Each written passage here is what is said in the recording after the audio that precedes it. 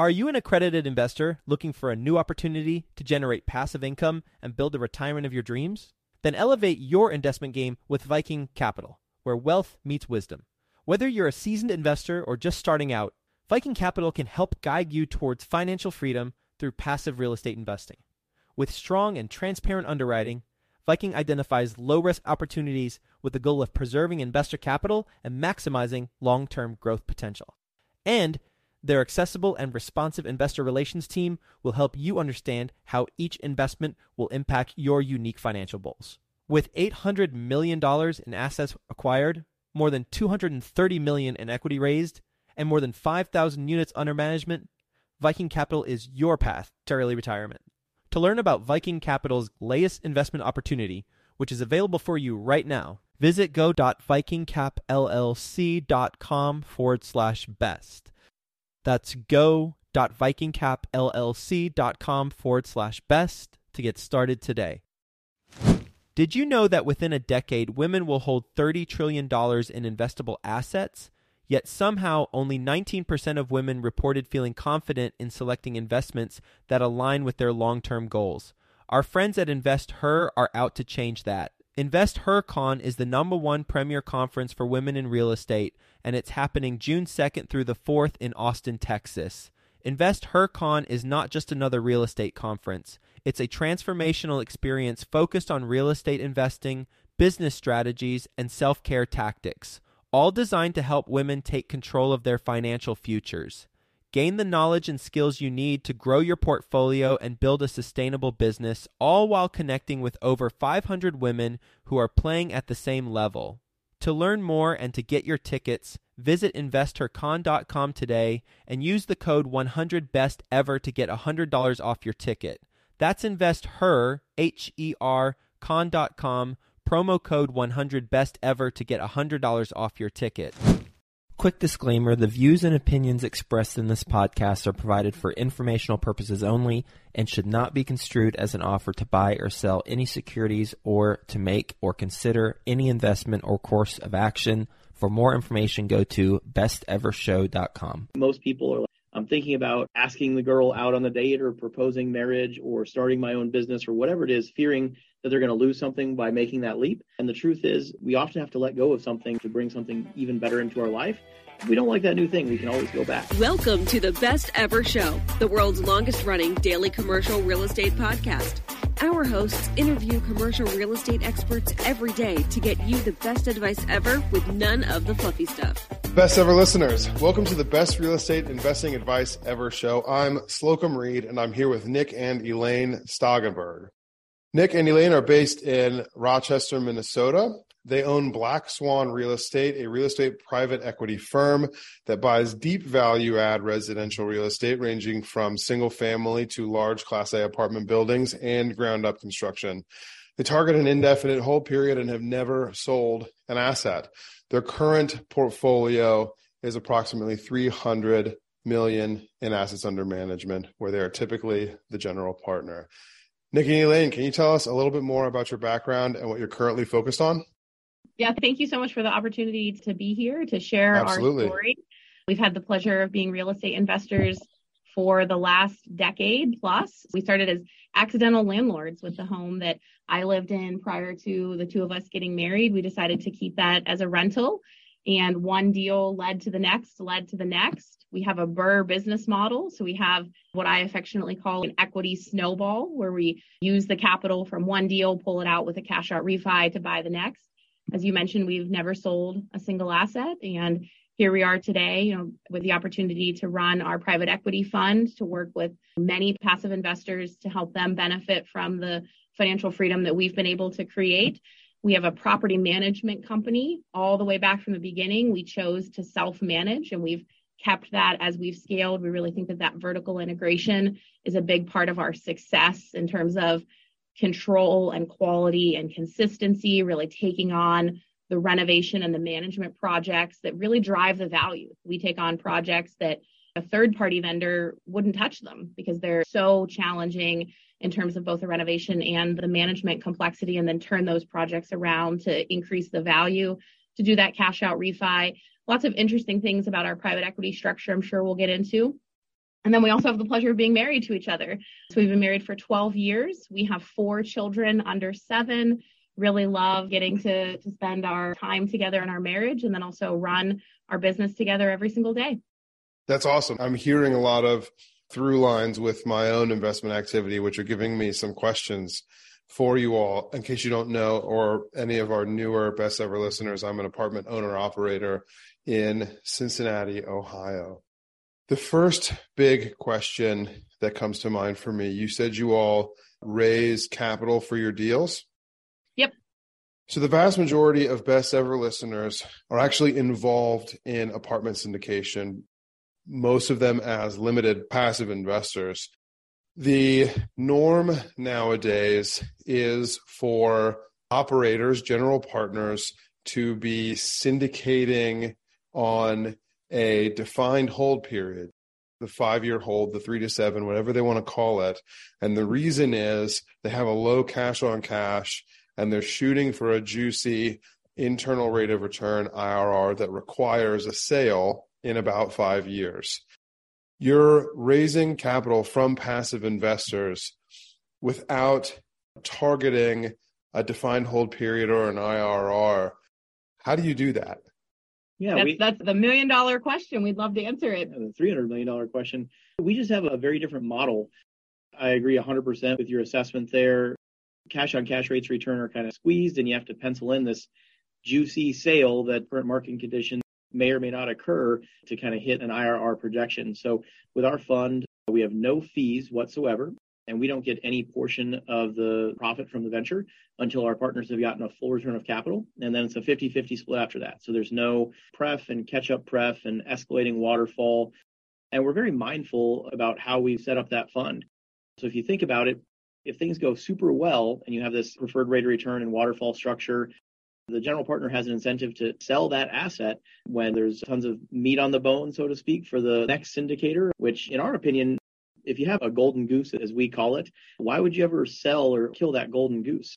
So we do the worst mistake we ever made was naming our company Black Swan Real Estate. We should have named it Golden Goose Real Estate, but we figured that out many years into the venture. But yeah, so we do a cash out refi to return capital to our investors, and then they stay in the deal forever. Mm-hmm. So they're never stuck on this treadmill where they're constantly recapturing depreciation and having to make up for capital gains from selling an asset that they probably actually wanted to hold. It's just that general partner gets all these fees and creates this synthetically elevated IRR to maximize their compensation. And that's if things go really well. Think about if things don't go so well. The general partner might get buried under that preferred rate of return, maybe to cruise for a few years, and suddenly they have to pay out 25% pref before they ever see the light of day, before they see equity. And all of a sudden, your incentives are, again, really disaligned, where the GP, they might actually collect a fee to sell the asset. They could even potentially lose money, lose LP capital, but actually be at a net profit, depending on how that fee structure is set up. And then they get to reset that clock and go back to zero accrued pref in the next deal. With our structure, those incentives stay laser aligned the whole time. It's not impossible to lose money. You should never believe someone who says you can't lose money, but it's really difficult to lose money. Kind of the worst case scenario with our structure is low single digit return, not too bad. And all of our incentives are completely aligned. We want to return capital as quickly as we can so we can profit, and we make money the exact same way that our investors do, and only after our investors make money. And then finally, 5% of our profit goes to our staff as a profit share, again, because that vertical integration that we think is so important. And then 5% of our profit goes to charity, which is just a huge part of what we do. We helped build a school here this past year, which is just about the coolest thing we've ever done. So there's just a few things that I think really we've been thoughtful about how we want to structure our fund and our relationship with our investors. And that's how we've put together a structure that we think keeps all the incentives aligned. We've basically taken the BRRRR business model that we started with 12 years ago on the single family side and kept that business model as we moved into large multifamily and working with passive investors, instead of going to, as you mentioned, a typical syndication or fund model that has a defined hold period.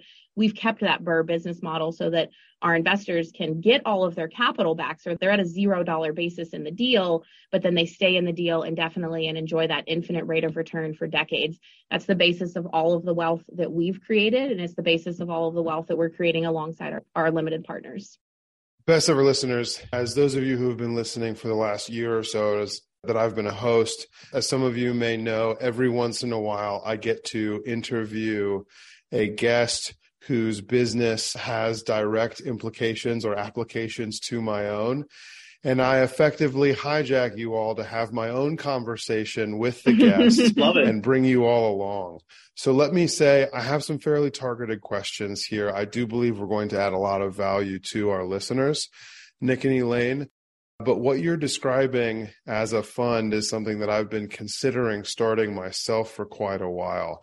I didn't start Burr investing until about 6 years after you all did. So my portfolio is smaller currently, but I am interested in finding ways to raise capital to develop a fund the same way that you are, where it's fund free. I'm not incentivized to do anything other than get my capital back, get my investors' capital back to them and stay in the deal with me indefinitely 50-50. So I have a lot of questions there with regards to how you structure that. I want to start by asking how you choose your acquisitions.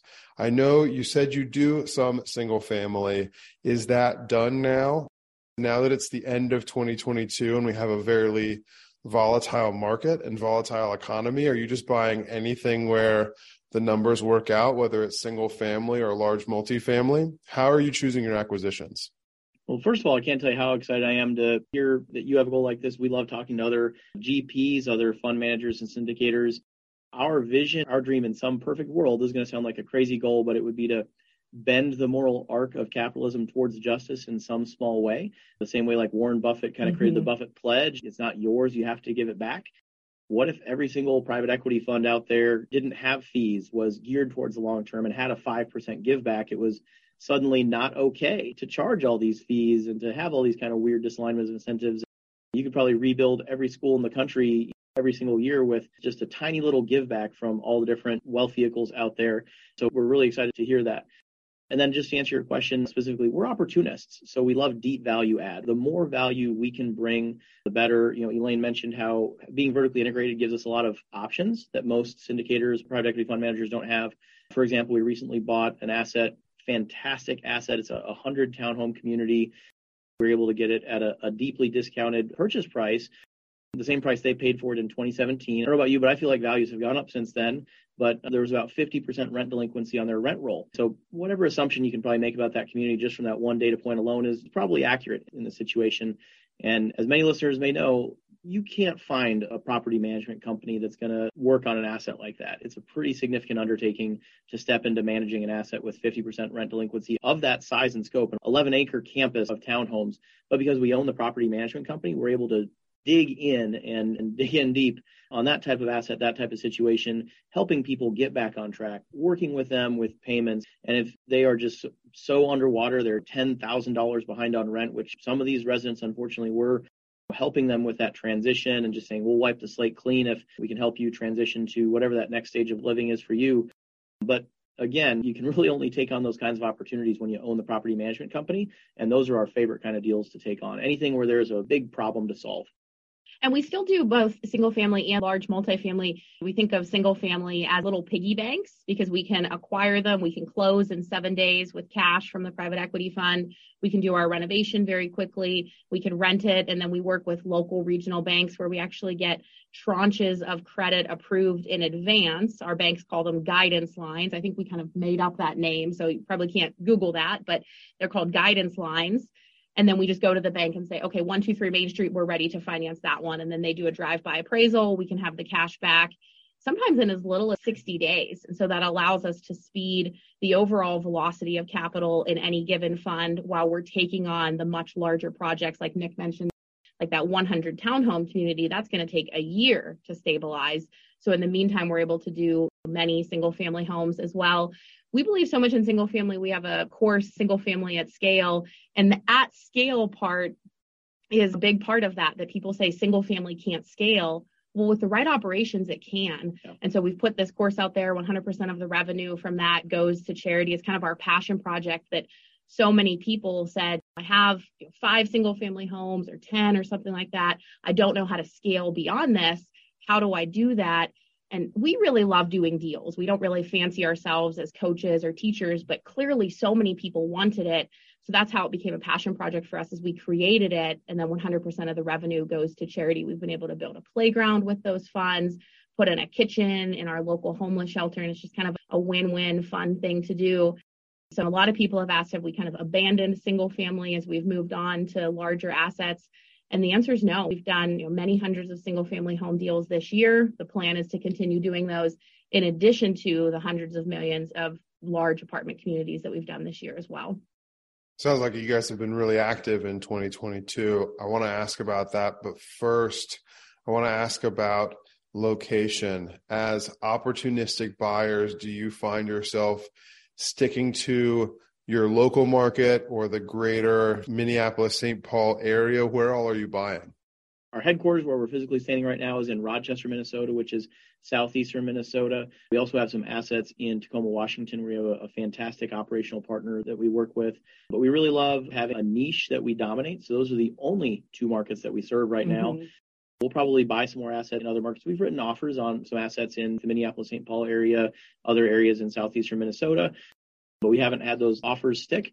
And we love to go wherever the opportunity finds us, but also recognizing that operational efficiency is absolutely everything. So just as a really brief example of that, we love the 30-unit apartment building. It's kind of in a sour spot in the market. So you kind of pay a lot of money for a 4-unit because a mom and pop buyer can go buy it and sort of pay an inflated price for it, so to speak. And then if it's a 100-unit apartment building, there tends to be an inflated price for those as well because there's tons of institutional capital out there looking for them. But when you buy one of these 30-unit apartment buildings, it's kind of in a sour spot in the market. It's too big for a mom and pop buyer, but too small for an institutional buyer to really have interest. But if you go look at most communities in this country, what is right next door to a 30-unit apartment building? It's another 30-unit apartment building. That's just how city zoning and planning tends to work in most communities. So we'll go purchase a whole bunch of these 30-unit apartment buildings next door to each other. And I would never really want to go buy a 30-unit apartment building in a community an hour away just because it's a good deal. I would much rather pay a premium to buy a 30-unit apartment building that is right next door to another one of my 30-unit apartment buildings. And now we're in a situation where in short order, we've got 150, 250 units that are all next door to each other. We call it a campus. That's kind of our affectionate term for it.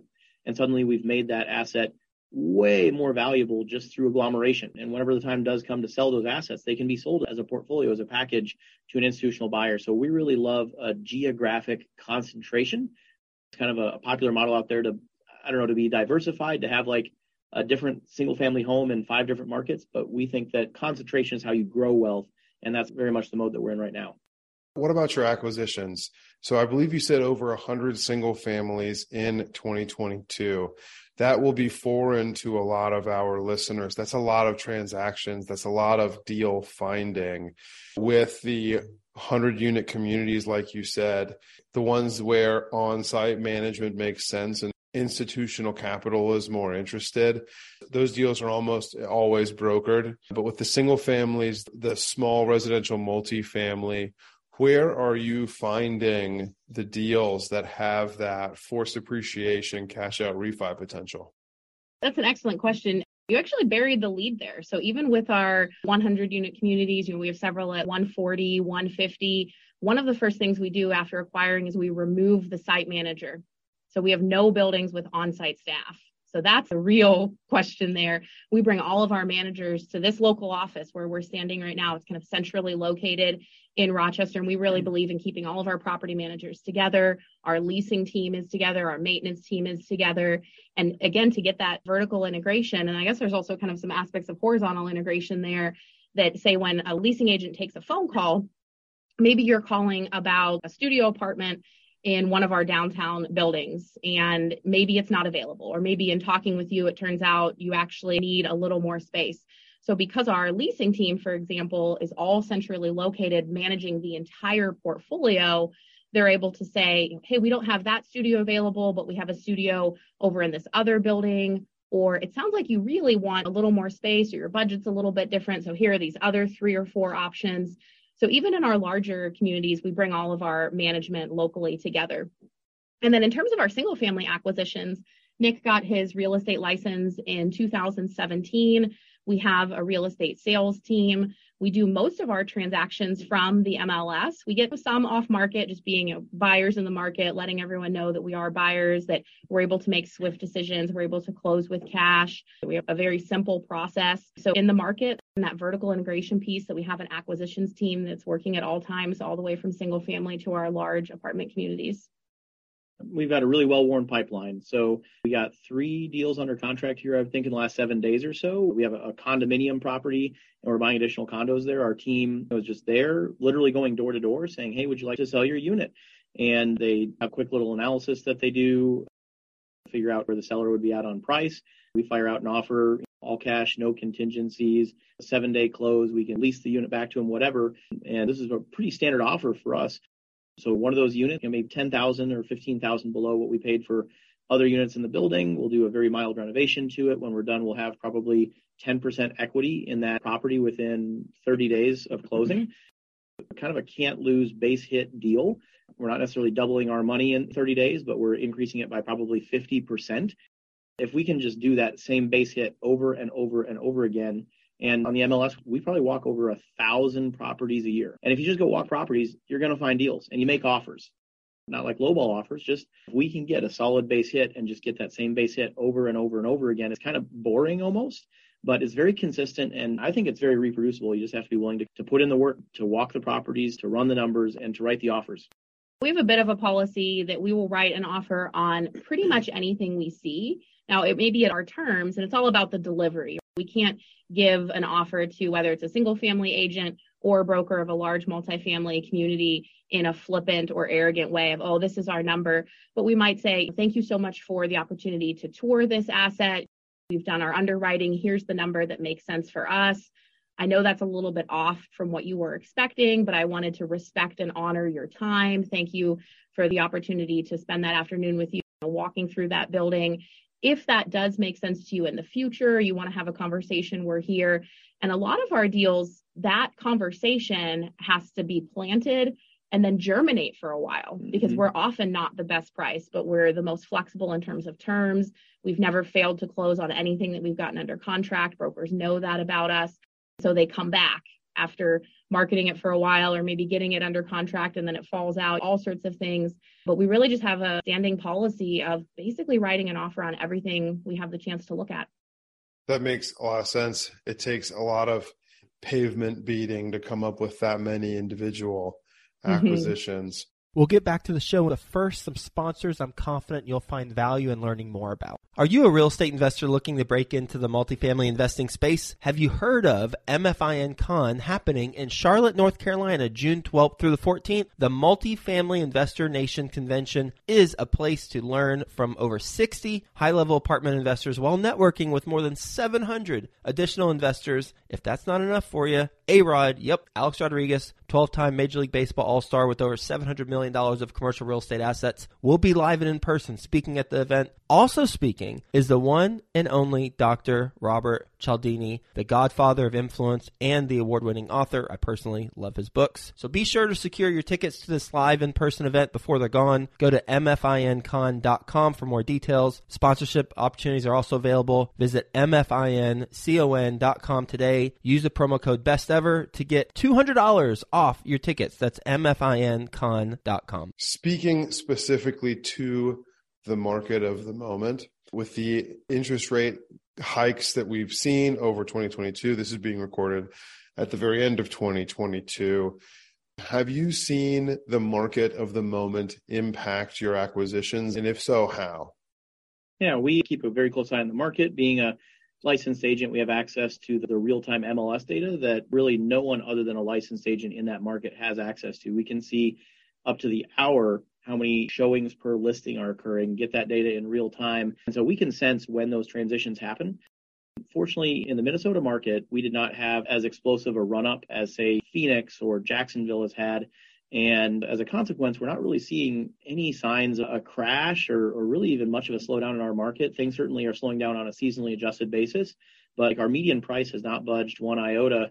And we're checking this data every week just to make sure that we're staying in touch with the market. But we've yet to have a single dial on our dashboard that really says that some big shift is imminent.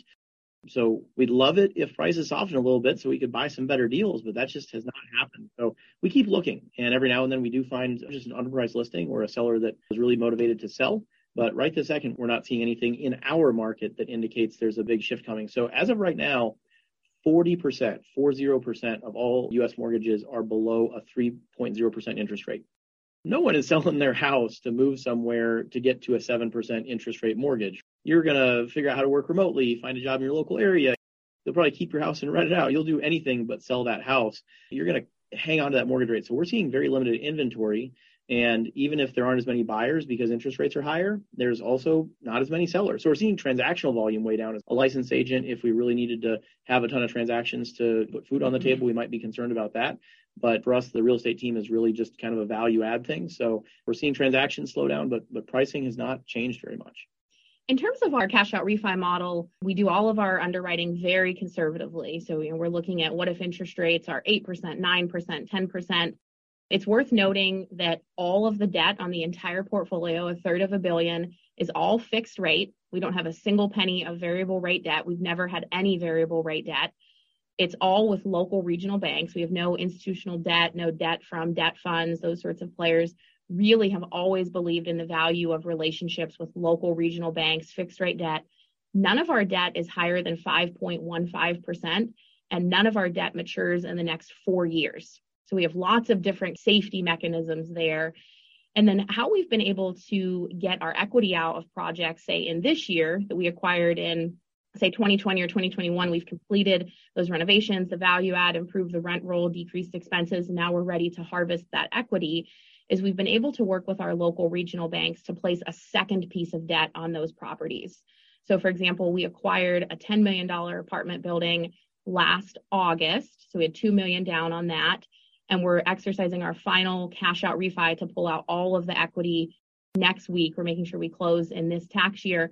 We're keeping the original mortgage because it has an amazing interest rate. I think it's like right at 3.25. Yeah. And then putting a second piece of debt on that. And that all goes back to the relationships with our local regional banks that we're able to have a person-to-person conversation. These are people who know us. We have dinner together. They know our property management company. They've met our team members. They feel very comfortable with that. So our blended interest rate across those two pieces of debt might be, say, 4%. I'd need to do the percentages there for the proportion, but we're able to get a full cash out refi in about a little less than 18 months and still have fixed rate debt that's under 5%. We've been able to replicate that over and over.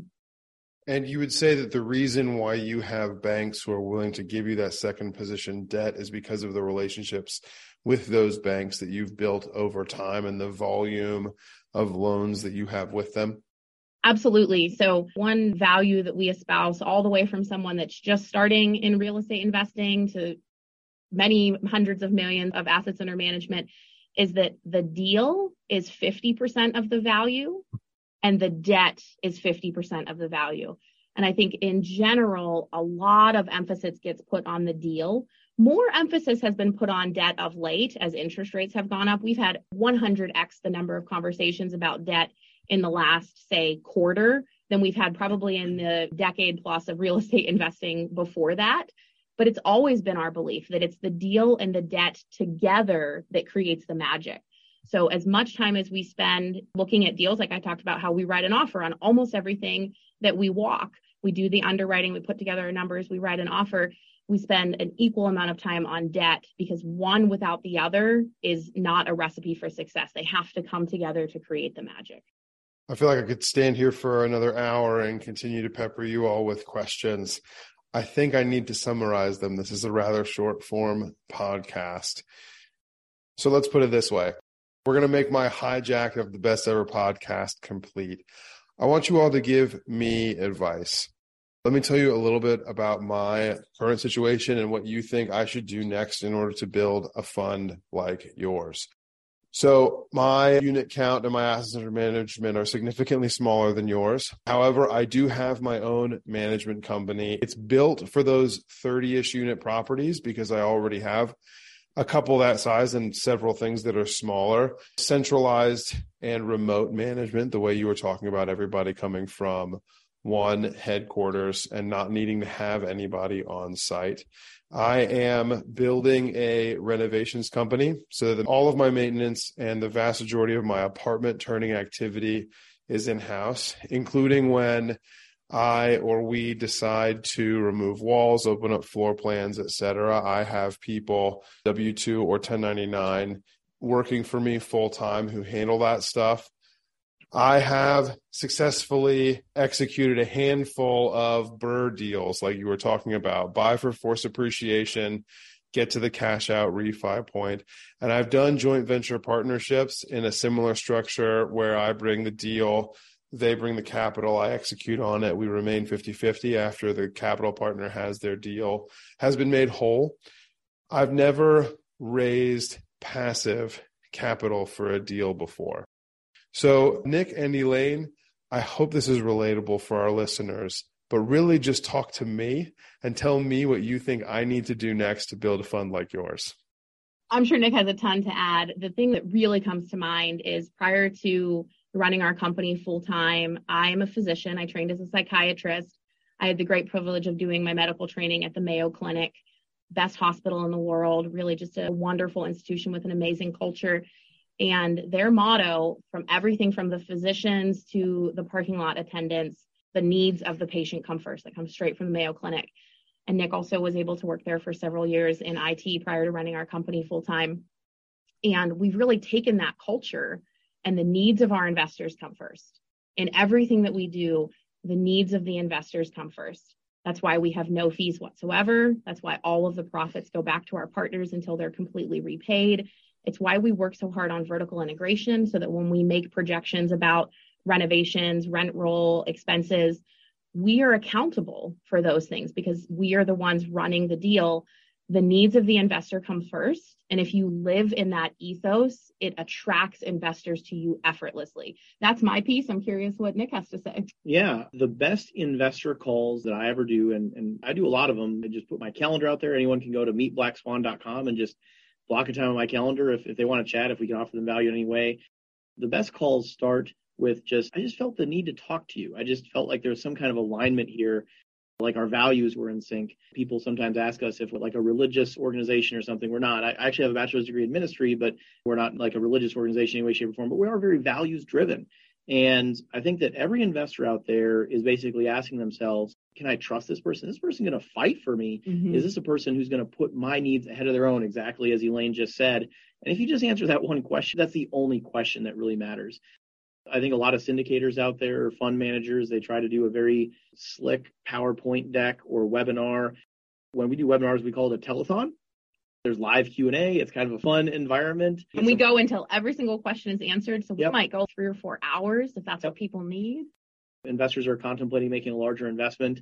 We encourage them to fly out, bring their family. We'll hang out at a playground and hang out with our kids. We got 4 kids and we really just love bringing them into the business. We had a conference here where we had like childcare offered at the conference, and we would get on a bus and go look at the assets that are in the fund. And I don't know, we just try to be genuine, authentic, just show up for people, and everything else will take care of itself. If you just have a slide deck with some IRR projections and stuff like that, that's never going to really resonate with someone and answer that core question of, is this person going to show up for me? Are they going to stick up for me? Are they going to fight for me? Are they going to put my needs ahead of their own? I love what you guys have to say about making sure that the needs of the investor come first. That makes a lot of sense. And you guys have done and are articulating a business model that I've been considering, like I said, where when you get to that point where you have returned all of your investors' capital, you don't really need the fees. And I can also see where there could be a misalignment of interest with a lot of operators who need a large acquisition fee in order to execute on a deal, basically allowing the operator to make money up front before anything has been delivered upon. Mm-hmm. This is very helpful information. I do want to go back to my question. What do you think I need to do next? So it sounds to me like you need to have a deal to present to investors. So conveniently, you already have a platform. So if you have some place that people could go to connect with you, that would be a really unfair advantage that you could have from the typical person. It sounds to me like you just need to have a live deal on the line. I remember the first time that we got a deal under contract that we couldn't afford to buy. that was a magic day, and that will set you on fire, Slocum. So put down some non-refundable earnest money. Maybe that's bad advice. I don't know. Don't put down all your money as non-refundable earnest money. Make sure you've had some conversations with investors in advance that believe in you and the results that you can create, know your track record of success. So you have set yourself up for success in advance. But at the end of the day, I think discovering fire moment for most syndicators is that moment when they get under contract on a deal that they've got to raise the money for that deal. So for us, I remember it was a couple of very distressed properties, and I came home and said, honey, guess what? We're under contract on these two properties. She knew which ones they were, and she was like, how the heck are we going to do that? We don't have the money. And I said, we will find the money. These things are a really good deal, and investors would be crazy not to invest in them. And the money materialized within a couple days. I was blown away at how quickly people invested, how excited people were to invest. I think if you just have an audience, some people that know your story and trust you and are excited to invest with you, and you have a compelling opportunity, the money shows up. You've done all of the hard stuff, yes, which is having the operational experience, having the property management, having the vertical integration, really being the one that's accountable for the outcomes. The easy part is doing the legal compliance, getting the bank account, all of that stuff. You rely on excellent attorneys, excellent accountants, really leverage their expertise. The hard part is actually doing the deal. And it sounds like you have a ton of experience with that and the ownership mentality that it takes to succeed. And you're welcome to jump on a call with us offline. We would love to just provide you with value any way we can. That's literally what we spend most of our day doing. We probably talk to more GPs than LPs because we think that our business model makes the world a better place. And we love to just help people get in the game if they're people that we want to support. And we love people that are vertically integrated, that have the property management company. And everything you're telling me resonates with me. And it sounds to me like you just need to take the leap there, so to speak. So we're happy to shove you off the cliff if that's what you need. Nick, Elaine, I appreciate the offer. I hope that's an offer that's available to all of our best ever listeners. I'll ask you for contact info again in just a moment. But for now, are you ready for the best ever lightning round? Let's do it. You guys can answer independently from one another if you feel the need. What is the best ever book you've recently read? Right now I'm reading Atomic Habits. I read it several years ago, and honestly, I think I wasn't ready for it. So reading it again right now about how habits are a vote for or against the identity that you want to have, how to do habit stacking, how to make habits very easy. As you mentioned, we're recording this at the end of 2022. My big theme for 2023 is how can I build the person that I need for the next phase of my life? What habits and behaviors does that person need? And so I'm diving everything I can into habits and can't recommend Atomic Habits enough. I'm going to go with a recommendation I think might help you, Slocum. The Alchemist. Have you ever read that book before? It's on my list. I haven't read it yet. It's a fantastic book, short read, and there's a lot of messages in the book, but I think one of the biggest ones is you can always go back. I think most people live their life in the dance between desiring what they want most and fearing the loss of what they already have. And one of the premises of The Alchemist is you can always go for what you want, and if you have to let go of what you have to get it, you can probably get it back, and probably at a fraction of the time that it took you before, if you even truly lose it at all.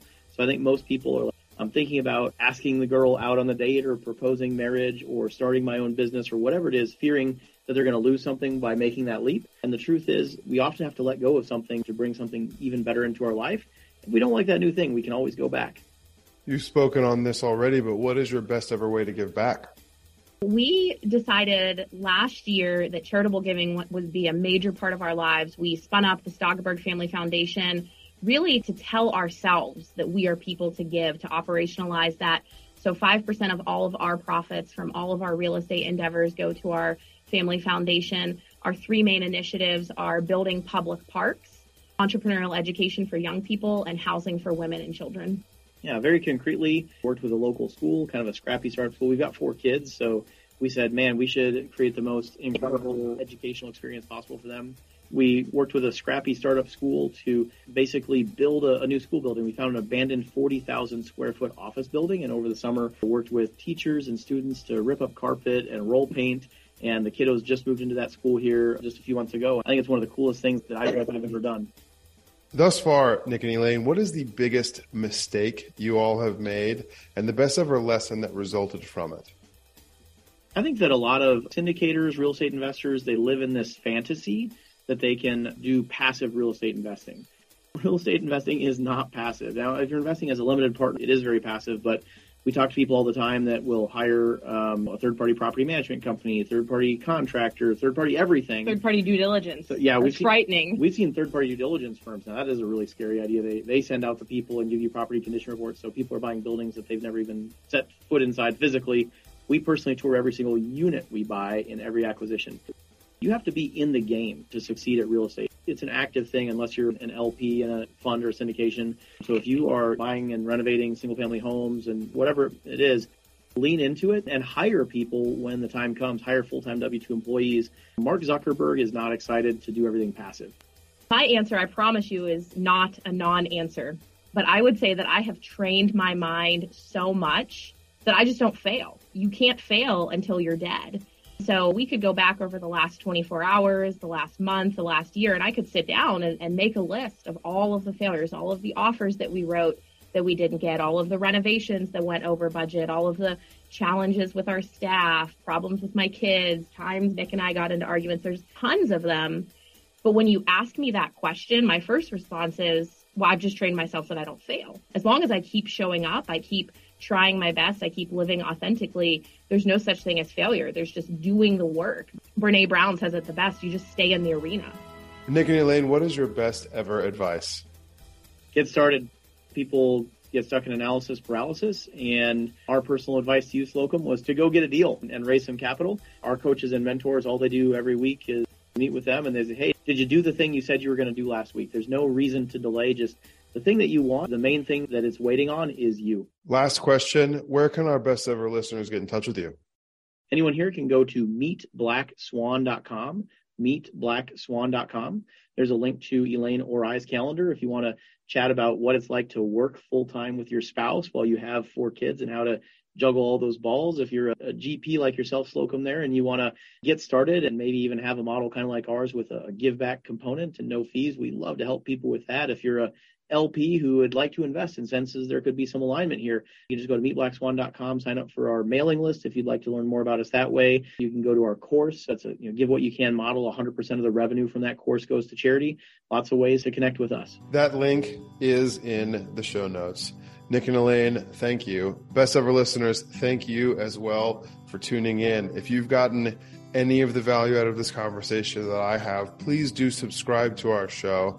Leave us a 5-star review and share this with a friend who you know will be interested in hearing more about Nick and Elaine's business model. Thank you and have a best ever day. Thank you. Hi, best ever listeners. Joe Fairless here again. And one last thing before you go, would you like to receive a short weekly email with proven tips from experienced investors, free tools and resources, and a roundup of the week's most relevant news and best ever content?